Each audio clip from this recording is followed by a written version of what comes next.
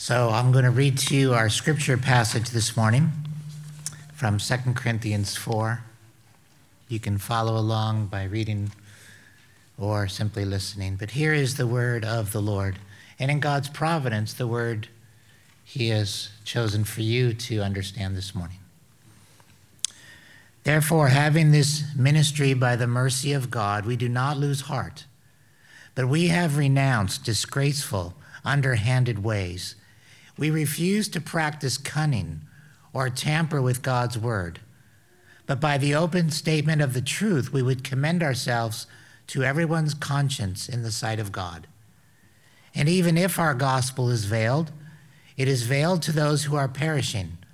In their case, the God of this world has blinded the minds of the unbelievers to keep them from seeing the light of the gospel of the glory of Christ, who is the image of God. For what we proclaim is not ourselves, but Jesus Christ as Lord, with ourselves as your servants for Jesus' sake. For God, who said, "Let light shine out of darkness," has shone in our hearts to give the light of the knowledge of the glory of God in the face of Jesus Christ. The word of the Lord. Thank you.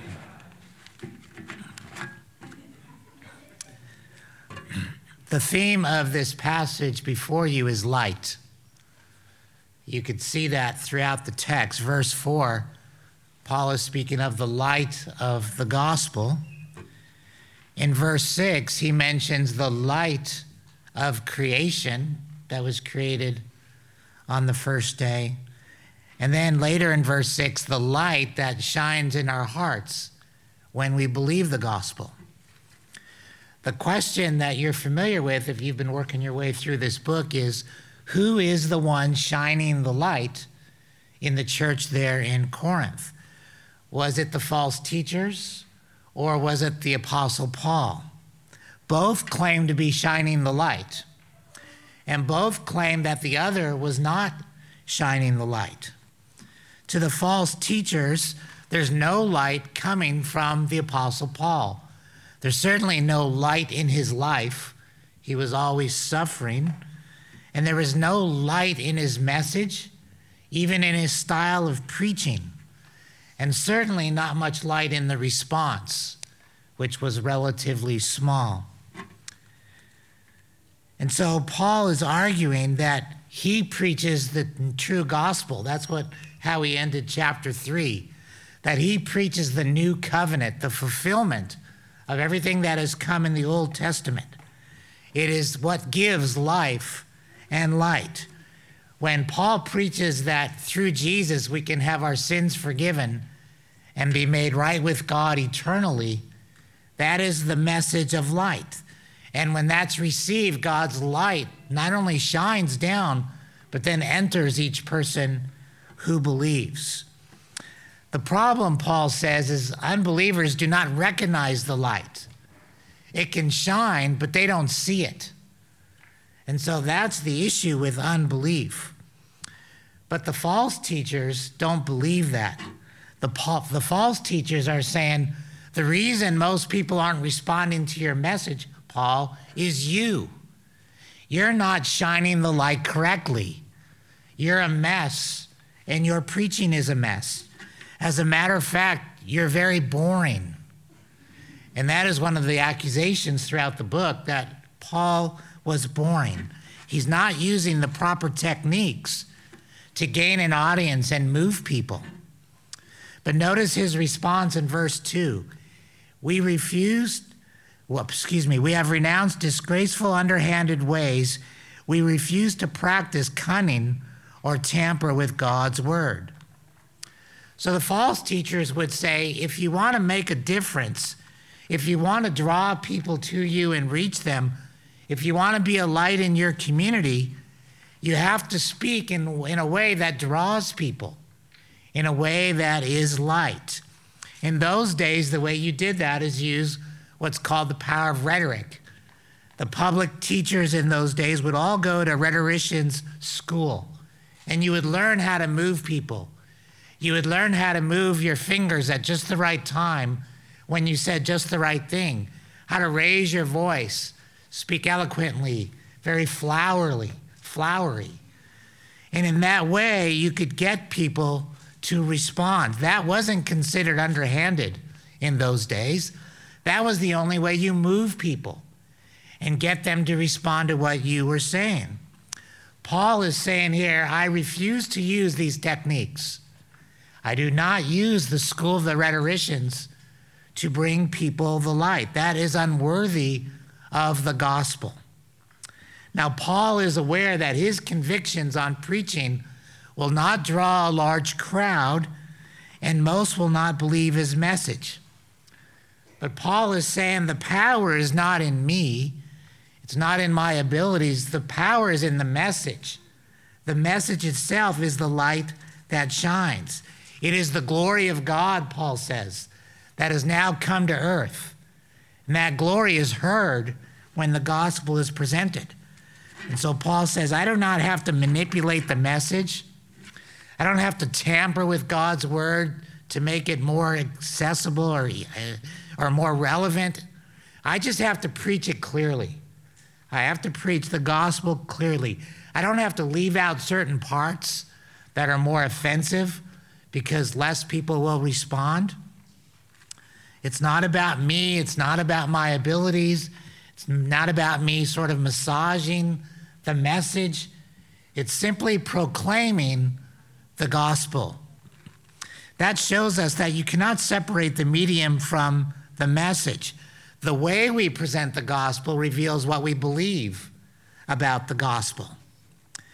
Back in the 80s, if some of you remember, church growth seminars were very popular. And I was in that world in Southern California as a youth pastor. And you would go to these seminars and you would not learn how to present the gospel clearly. You would learn all the techniques to move people. You would be told in youth ministry that if you do the right things at the right time, the right way, you can get almost all the youth to come forward and make a decision for Christ. You have to just know how to do it. So what you were learning was techniques. And so sometimes that's how people think of church music. You want to set the mood to move people to make a decision. But this is even true in cults. If you go to a Mormon church on a Sunday morning, you're not going to hear Mormon doctrine. You're going to hear talks about the family and America and things like that. But once you're in, you're going to learn the more difficult doctrines of the Mormon religion. Paul says, because I believe the gospel is light, I don't have to do any of that. I don't have to hold back more difficult teaching. I don't have to figure out how to move people. I simply need to proclaim the light as it is in the scriptures. So notice verse 2. By the open statement of the truth, we would commend ourselves to everyone's conscience in the sight of God. Paul is saying, if you know anything about me, you know I'm not a player, and you know I'm not a marketer. That I conducted my ministry there with integrity, and I preached you the truth, just like it is in the scripture. We didn't hide things like sin or judgment or our helplessness or the cross or the sufferings of the Christian life. We didn't try to market to make things easier to gain a hearing. So Paul says, we commend ourselves to everyone's conscience. In other words, you remember how I was. I'm not like those false teachers who are all about marketing and presentation. I simply taught you plainly. And so those who don't like the message, the problem was not with me. The problem was somewhere else. We were not manipulators. We were sincere. And by the way, in 2 Corinthians, when Paul writes we, he usually means me. He's speaking in one sense of the apostles, but he was the apostle that they knew. And so if anything, if they think back, and Paul wasn't there anymore, but if those Christians at Corinth could remember Paul, they would remember a man who simply told it like it was, without trying to sugarcoat or market. He just explained the truth. And so notice verse 5. We do not preach ourselves. No, we preach Christ crucified and risen as Lord. This is not about success stories. Cheryl and I went to a graduation recently, and I won't give you any details, but it was Christian theme, and it was a musician who got up and gave a speech about how God had made him famous. And if you give your life to God, he will do all these things for you too, like me. So the message was basically, you can be like me. And when you think of famous crusades, we bring the successful people up front. We don't bring plumbers to come up and share the gospel. We bring football players. By we, I don't mean me there. I'm not in any crusades. But Paul says we're not preaching success stories. We're not saying if you say this prayer, your life is going to be glorious. Paul says we don't preach ourselves. We preach Christ crucified for sinners. Nothing we do saves anyone. And we cannot impress anyone so much with our life that that's going to convince them. The power is in the message of the gospel. Now, because of this, verse 1, Paul begins, we do not lose heart. Now, you would think if this is the truth that you would lose heart. I mean, if there's nothing we can do to impress people, if there's nothing we can change with our technique or style to gain more people in church, well, that's pretty discouraging. If most people aren't going to believe anyway, then why wouldn't we lose heart? Why would we keep going? And that's exactly what Paul's opponents here are saying to him. Paul, why don't you give up? Just separate yourselves from these Christians. You didn't really help them. You didn't gain a following. Your ways didn't work. The lack of response was your fault. I can tell you as a pastor, there's nothing more debilitating than to hear someone say, the reason I didn't become a Christian is your fault. Your church is too boring, or whatever they say. And that's what they were saying to Paul. But notice his response in verse 3. If our gospel is veiled, it is veiled to those who are perishing. In their case, the God of this world has blinded the minds of the unbelievers to keep them from seeing the light of the gospel of the glory of Christ, who is the image of God. The reason that there's not a great response all around Corinth and the world, that the whole world is responding, is because people are blind. And so when the light is presented, when the gospel is presented, think about how glorious it is. God became a man to save sinners by dying for them on a cross. And we can be forgiven of all of our sins and be right with God forever. What a glorious message of light. But why are so many not interested when you present it? When you look back and if you've had opportunities to share the gospel, why is it most people don't respond when you share the gospel? Whose fault is it? Paul says, it's actually Satan, the god of this world, that has blinded them. Now, Paul will teach elsewhere, it's their fault too. But here he is saying there's something more going on than you don't have the right technique or abilities to persuade. He calls Satan a god. That doesn't mean Satan is divine, because in other places he'll say money is like a god. You serve God or mammon. So the point is that Satan is powerful, and he's able to blind people. He has blinded them since Adam and Eve. So mankind in the garden, once they rebelled against God, gave themselves to Satan.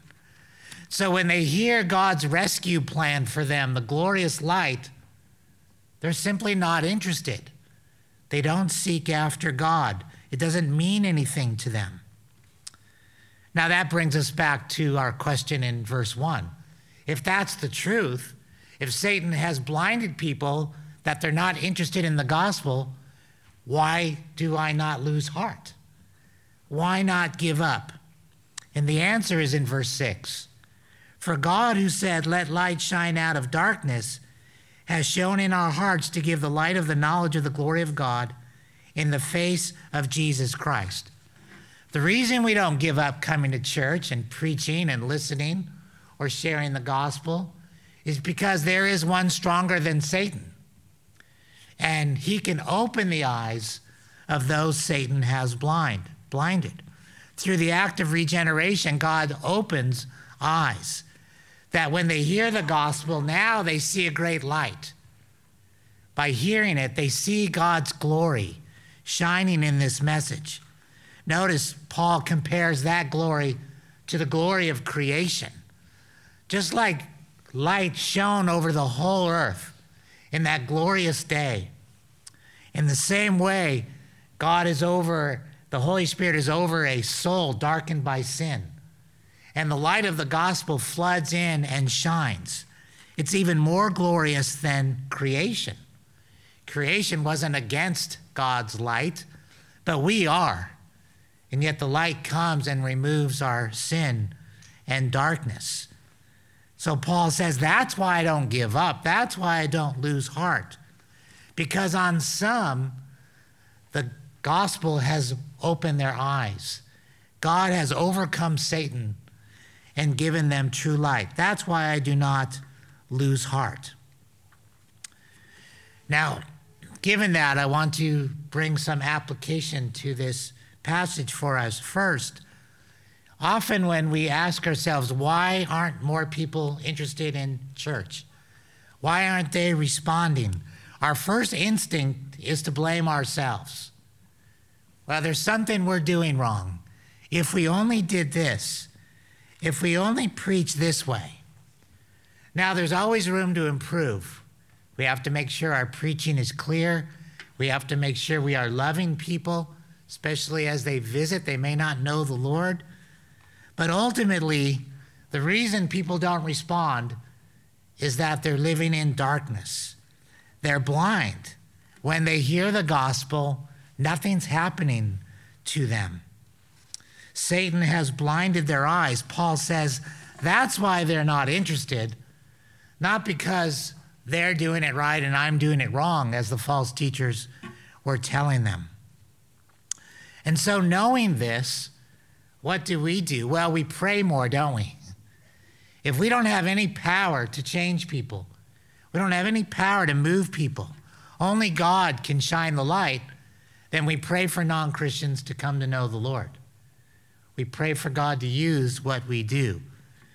And we love people the best we can so they see the light in us, that God's love has come into our hearts.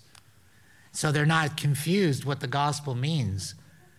But even if they see it and even if they hear it, only God can open the heart that has been blinded. Only He can give new eyes. Now, secondly, we see the danger here of these Corinthian Christians or professing Christians if they keep listening to these false teachers. Because if they start agreeing with them, they're going to reject the gospel that Paul had preached when he was there. They're going to say Paul failed, and therefore his gospel itself is weak. Now, Paul hoped for the best throughout 2 Corinthians, but there are times in the book he begins to wonder, because they're accepting these false teachers and their criticisms of his ministry. Paul knew the parable of the sower, that some people claim to be Christians, they even have an experience, but they do not persevere in the faith. So Paul was very concerned here. You see, there's one thing worse or more dangerous than Satan hardening a heart, and that is God hardening a heart. Satan can be overcome, but those who hear the gospel over and over and do not respond, do not accept it as light, they refuse to see the light, then God begins to harden their heart. That's impossible to recover from. So we get used to a message of hearing the gospel each week, but we should never trifle with it and treat it as weak or nothing. Spurgeon wrote, "The same sun which melts wax hardens clay, and the same gospel which melts some persons to repentance hardens others in their sins." If we ever become bored of the gospel, we're in trouble. And we need to be aware. That's what was happening in the church in Corinth. That's why they were accepting the criticisms of the false teachers. Thirdly, we learn the importance of preaching. When the new covenant is spoken of in the Old Testament, it's often spoken of a giant or a glorious light shining on the world. Isaiah 60, for example. A glorious light, Isaiah 60 and 61, is about to shine. And yet we don't see a light, do we? I mean, when your pastor is up here, you don't see an aura of light coming from him. If you do, run, something's wrong. You don't see the light, but you hear the light, which is odd, because when we think of light, we think of something we see. But Paul will write, faith comes by hearing, and hearing the word of the gospel. And so the light takes on a little different understanding in the New Testament. In our day, before the return of Christ, the light is heard instead of seen. And so that shows us the importance of preaching the gospel clearly. That is how the light shines around the world in our age. And finally, that shows us then our calling as the church. What is our goal for unbelievers is to shine the light very clearly in what we preach, so they understand what the gospel is and what the Christian life will be in this life. We don't use techniques. We don't trust in personality or human ingenuity. Those things are shameful. Paul says those are beneath the glory of the gospel. Paul says we give a simple, open, clear declaration of the truth. We know that most will not receive it, but we pray some will. After all, you're here. God opened your eyes, did he not? And so the Lord will continue to do this. If you want to know where the greatest miracle in the world is in this age, look at the person next to you. You are the greatest miracle. You are a greater miracle as a Christian than creation, because the light of the gospel opened your eyes. And Paul says that's even more glorious than day one when light shone on the world. That's why we keep doing this. That's why we have church, so more and more people can have the light. But it reminds you also, if you have an opportunity to share the gospel with someone, please do not market or sell anything. You don't have to massage the message or leave out the difficult parts. You don't have to say it just perfectly in a way that is so persuasive. You don't even have to offer yourself as a glorious example that they can be like.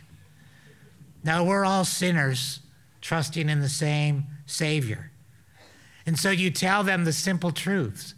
In Adam, mankind fell into sin, separated from God. God is holy. We deserve judgment, but God in his great love and mercy has provided a way by sending his son to die on the cross for sinners.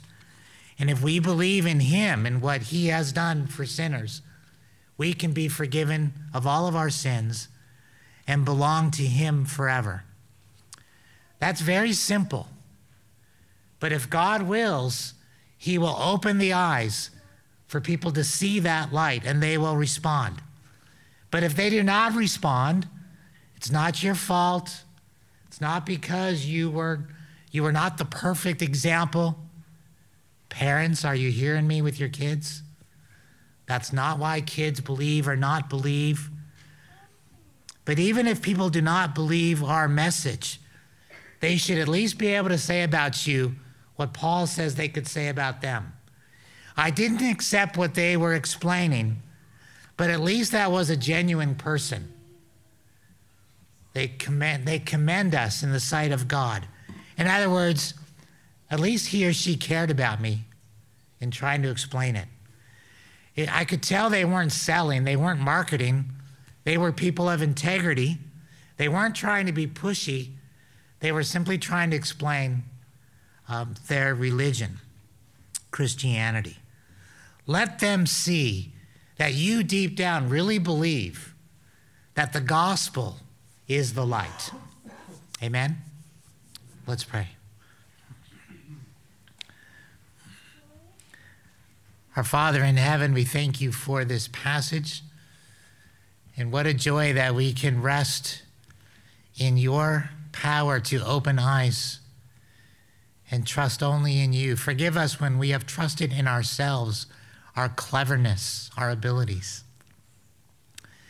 We thank you for the power of this message, more powerful than anything on the earth, even more powerful than Satan. And we pray that you would use this church, my church, and other churches to present the gospel clearly, and then you would open eyes through this ministry and through each one here in their lives. We pray in Christ's name. Amen.